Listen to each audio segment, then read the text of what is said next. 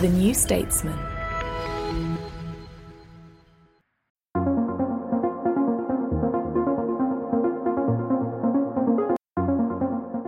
Hello, you're listening to a special episode of the New Statesman podcast from the New Statesman Spotlight team. We cover policy for those who shape it and the businesses it affects. I'm Becky Slack.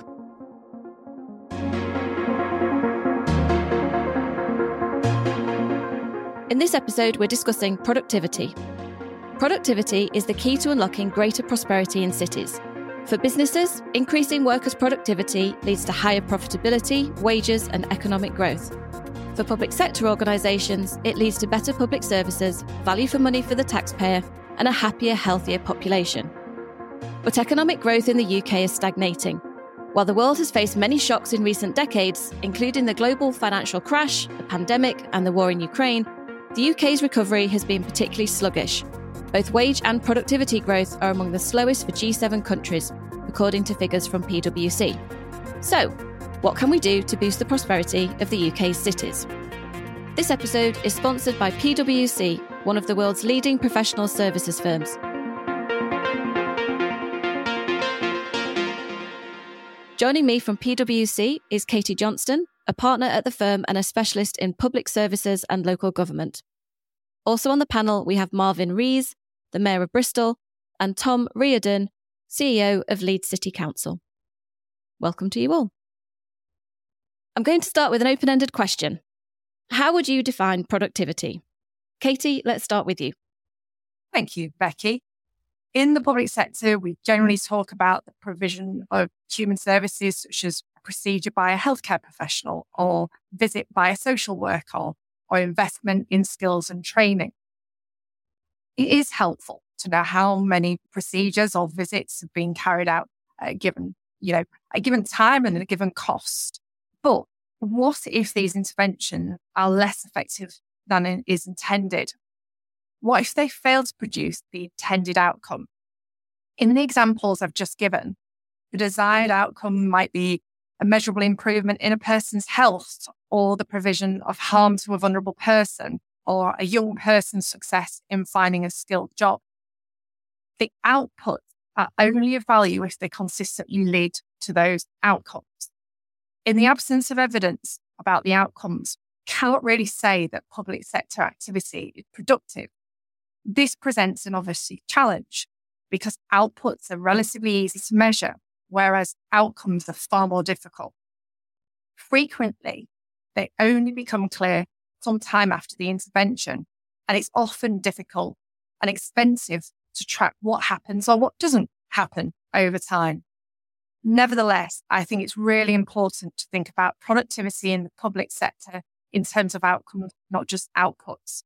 Thanks, Katie. Marvin, do you agree with that? Is productivity about outcomes as well as outputs? Yeah, I welcome the conversation about outcomes because it's one of the challenges I have as a political leader and Tom will have as a chief executive of a local authority that sometimes any organisation, not just local government, can get consumed by its processes. And as long as it's run a process, not paying any mind to whether the outcomes of that process are actually doing all that they could do. I define productivity simply as getting more from less.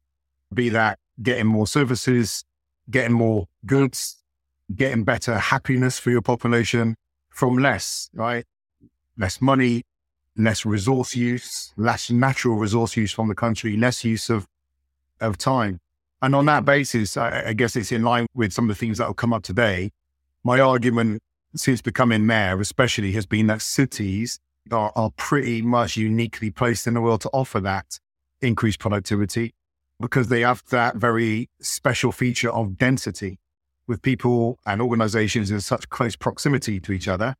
We have incredible opportunities to use resource better and to innovate quicker to unlock more productivity. And Tom, how about you?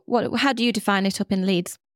For us in Leeds and the North, productivity is felt not like such a puzzle and a complicated issue. We just want a better transport system first and foremost. And when we compare that with the fantastic system that rightly London's got as the world financial capital, let's say, for the country, that's really important. It's driven that growth and productivity in London. And if the North could have that as well, it would make such a massive difference. And the reality is that what that means for people from the poorest communities in our city or in neighbouring cities like Bradford, they just can't afford to get to work or to learning opportunities. And so they don't achieve their potential. And that's what the problem is in human terms. And then businesses don't get the opportunity to tap into a wider group of talent, a more diverse group of talent than they otherwise would. So I do think it's very much about the outcome that we were talking about that Katie started and Marvin expanded upon. And then finally, very much in this decade moving forward and the next one after that, I think the big difference will be around net zero and around the carbon impact of what we do, because that will increasingly feed through to not being able to be as productive as we otherwise would be. Katie, you spoke about some of the difficulties with measuring outputs and outcomes. Over at PwC, you've got a productivity tracker. Can you tell us a little bit about that and what your findings are, please? In our first issue, we show that the UK does not compare well to other G7 countries in terms of productivity because we just don't invest enough, with the spotlight being on manufacturing. In the latest issue, we look at the challenges from a regional perspective, which picks up a lot of what Tom and Marvin have just been saying. The big issue here is the gap in productivity between London and other UK cities is greater than you would find in other European countries. We just don't have a low productivity economy at a national level. We have an even bigger problem in cities outside of London. Interestingly, though, when we look at that evidence, some of the least productive regions in the UK have also recorded the highest levels of growth in output per hour in recent years. Perhaps not surprisingly, we're talking about those regions such as Northern Ireland and the East Midlands, who have really benefited from investment. And the message is really clear to me. If you're able and willing to make investment in the infrastructure, facilities, skills, you'll see an improvement in productivity. And that's easy for me to say. But at a time when our economy is growing very slowly, it's clearly difficult to find the money for investment. The real difficulty we have is working out how to target the funding we can afford so that it will have its greatest impact. Excellent. Thanks, Katie. Before we go on to that, Marvin, a question for you, please. You're co-chair on the Royal Society of Arts Urban Futures Commission. Can you tell us a bit about the commission and what its report says? Have you also been looking at productivity and the role of investment in boosting different cities' experiences? Yeah, that's right. So I'm co-chairing that with Andy Haldane from the RSA. And we've launched this piece of work as Core Cities. So I'm chair of Core Cities UK. So it's a Core Cities RSA piece of work. And obviously Leeds is one of those core cities as well. It's the 11 biggest cities outside London. So we've got 3 simple questions. First off, what are cities? Right? And that sounds like a straightforward question, but actually it's one that I don't think we really work with as a country. Cities are not just other local authorities. They are particular things. They're not regions. They are particular things. High density living, global connectivity. Most of us will recognize we have over 150 countries of origin within us as well. So they are things. And when we understand what they are, then as a nation, we'll be able to think about, well, what do they mean to us and how do we use them? The second question then is, what do we need our cities to be? So what does the UK need its city to be when we understand what they are? And that is going to be a function of the local, regional, national and international challenges we all face. So cities have a role within regional economies. They have a role within the national economy. They don't just work within their geography, by the way. Cities will connect. So Leeds is the new home of Channel 4 headquarters. We are one of Channel 4's creative sectors along with Glasgow. So we are connected across that creative sector, even though we're not geographically close. So what do we need our cities to be? Let's do cities on purpose in the UK. At the moment, we're not, right? We're just seeing what happens when the dice is rolled, whoever gets the latest funding round bid.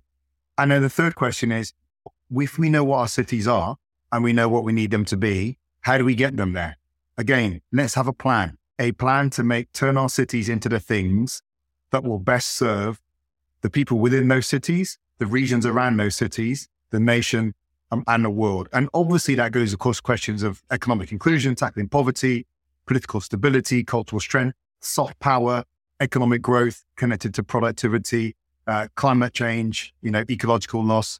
Understanding the role of cities in all those challenges is what we're about. And by the way, in terms of untapped potential, and Tom may pick more up on this, if you brought the core cities alone, those 11 cities, up to the levels of productivity of our European counterparts, you're talking about over 100 billion a year into the national economy.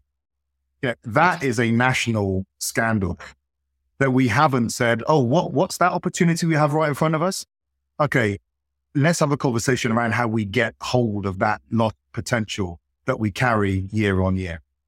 And what were the report's recommendations? How are you going to grasp some of that potential? Well, there's a whole bunch of things in the report, but if I pick out three in particular, one was about giving cities or local authorities in general, but if I took cities, statutory responsibility for economic growth, and obviously that will include productivity. The second is about looking at the locus of leadership. The conversation around devolution, I find, is often a conversation that sounds like it's exclusionary. You devolve these powers to local government, we'll take those powers and we'll say to government, right, we don't want to talk to you again. I think we need to shift that conversation. It's one about who's best placed to lead.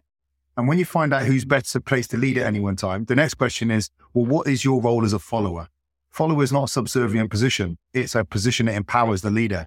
So sometimes national government has to come in alongside us as city leaders in working out, well, what is that path to growth and prosperity we have, and how do we support you on that?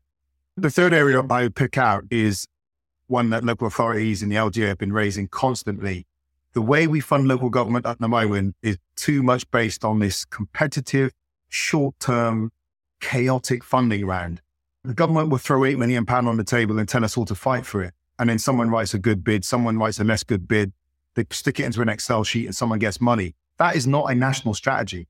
You may as well hand over the government to the national lottery and just have us doing, funding bids every now and again. What we need is an evidence-based plan that sequences the investment across this country in infrastructure. Something that Katie was saying really put me in mind of this.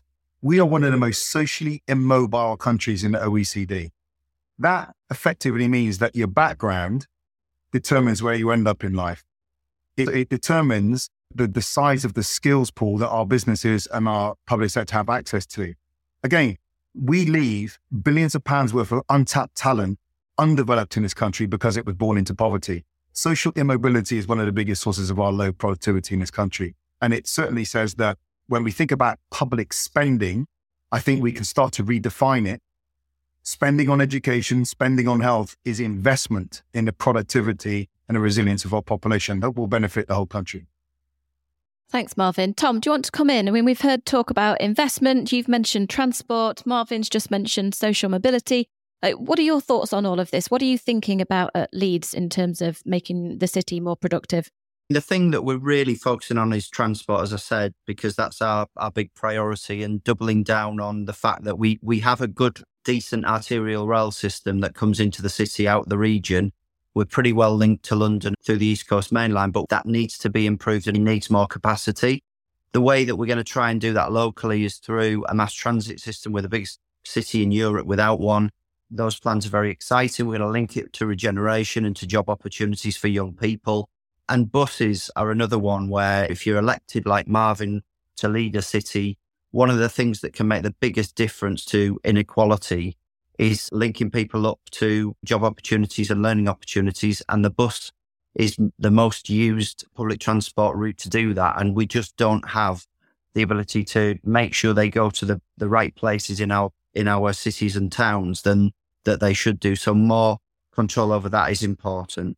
But I think the other thing I would say is about stepping back and looking at your economy and understanding it and knowing what you're really good at in globally competitive terms, not just in terms of, are we in a league table where we're against Bristol and Manchester and others, but what about the global competitiveness issue? We did a piece of work with MIT and Boston, with Sydney, Oslo, Monterey and other global cities. And it was a fantastic opportunity to look outward and upward. And it showed to us just what strengths we have in health and tech. Our digital sector is flying. It's really one of the UK's strengths now, we would argue. And the fact that we have the NHS based in Leeds, the fact that we've now got Channel 4, as Marvin said, gives us big creative and digital and health opportunities that it makes sense for the country to back, not just for us. And I would just ask listeners to reflect on, if you've been recently to see a few of the cities in the UK, there's been a massive success story of regeneration that's happened in every major city outside London over the last couple of decades. But it's not even, when you talk about the economy of the country, it just becomes a deficit-based conversation. And it's turned into, well, if it's good for Leeds, it can't be good for London. We've got to compete with our colleagues in other core cities. That's wrong. Of course, there's a bit of competition for inward investment, but actually it's in all our interests to have a national industrial strategy and transport and infrastructure strategy linked to net zero in the way that Marvin described. And it will be good for the whole country, and we can all do better if we capitalise on our strengths. London's on financial services, us on things like health and tech, and others on what they're brilliant at. Thanks, Tom. Katie, I can see you nodding throughout there. Did you have something you wanted to add? No, definitely agree with what Tom and Marvin's is saying, and that's actually is correlated to what in our regional report. Developing the place-based strategy is an absolute must. If the government isn't willing or able to come up with a national industrial strategy, then we have to let local leaders and communities fill that gap without a doubt. And, we've now got combined authorities and regional mayors that give us a real opportunity to do this at a sensible level. In our Good Growth to Cities report, we talk a lot about what's been achieved by city regions so far, what matters most to the people who live there, but also talks about the challenges and the need for inclusive growth, which balances productivity, the environment, and the community outcomes. Important as well that we champion regional industrial clusters. These attract the businesses with common requirements and enable them to benefit from shared pool of finance expertise and sort of skilled workers. Where I'm from, the Humber is the most carbon intensive region in the country, but it is also home to the world's largest offshore wind energy cluster. And the second bit, just to pick up what Tom was saying, because I'm very passionate about this as an area, it's to focus on skills for the future. Local government, education and businesses sort of need to collaborate to target some of those specific regional talents that are needed. By doing so, we can then provide organisations with the talent they need while offering local people openings into best paid jobs and high quality employment. I know Marvin's got an excellent example in Bristol, but I'll let him talk about that. Yeah, one of the most successful interventions we've had down here actually has been about how we build an inclusive economy. It's a program called Stepping Up. The first year, it focused on Black and Asian people. And then the second year included women and disabled people. And these were people that were kind of stuck within the economy, reached the glass ceiling or couldn't get off the sticky floor, as it were. And around them, it's one of Bristol's ongoing challenges that there is a lot of wealth in the city and the economy is bundling on many fronts. But we're a city that's just fractured by inequality and there are people being left behind. So as the economy continues to develop, the challenge we face is how do we make sure people are all having a piece of that?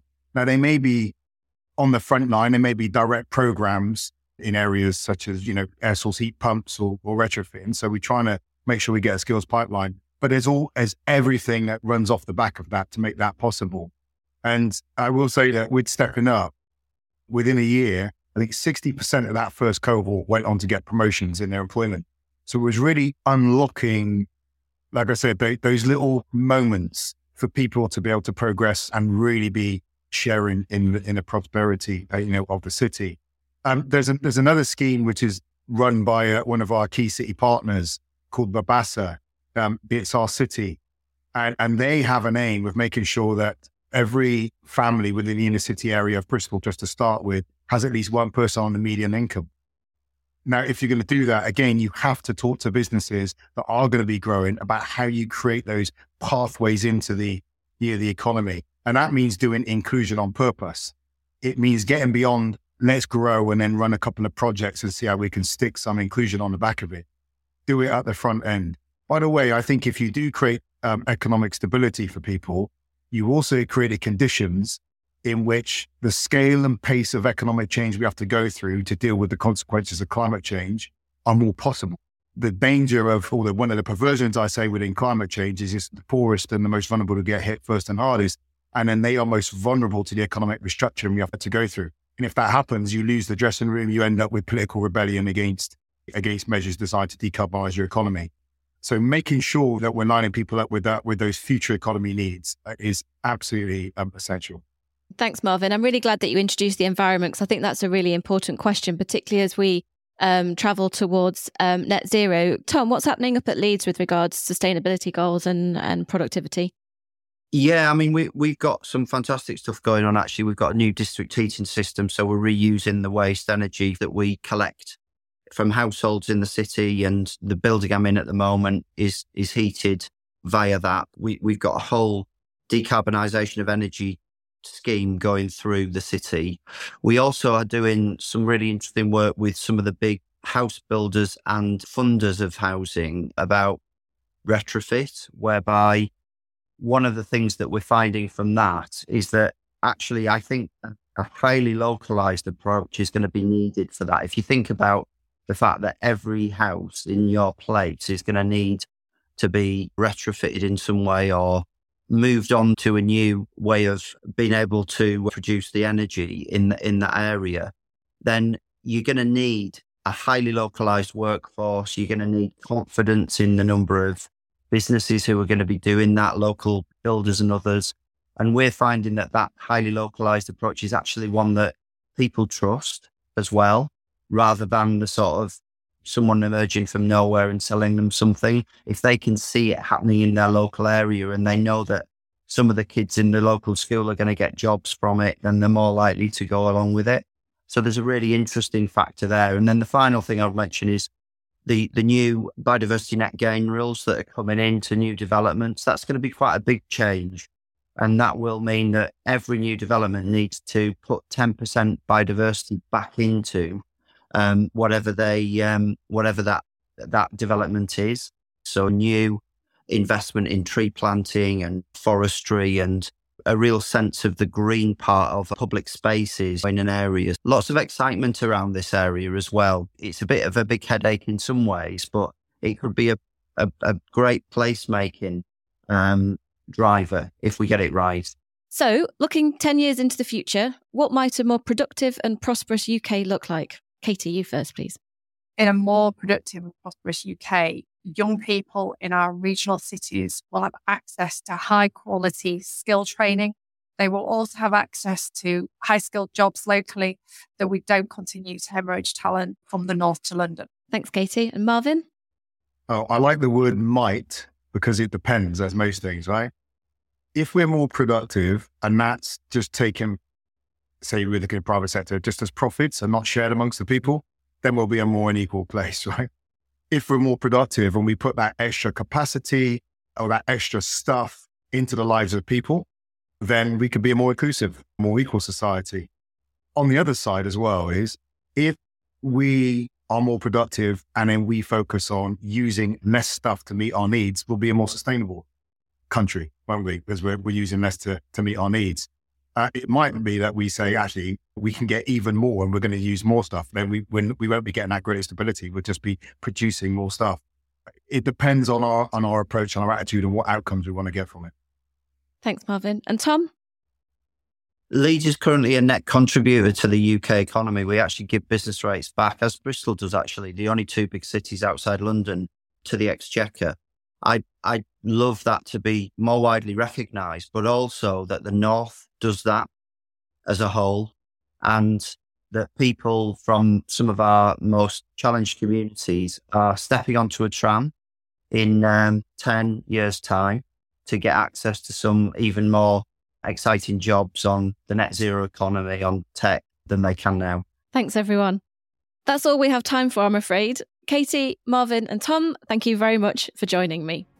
If you enjoyed this podcast, you can find more of Spotlight's policy reporting in our standalone Spotlight podcast feed or the New Statesman Spotlight website. The links are in the show notes. I'm Becky Slack and our producer has been Catherine Hughes. Thanks for listening.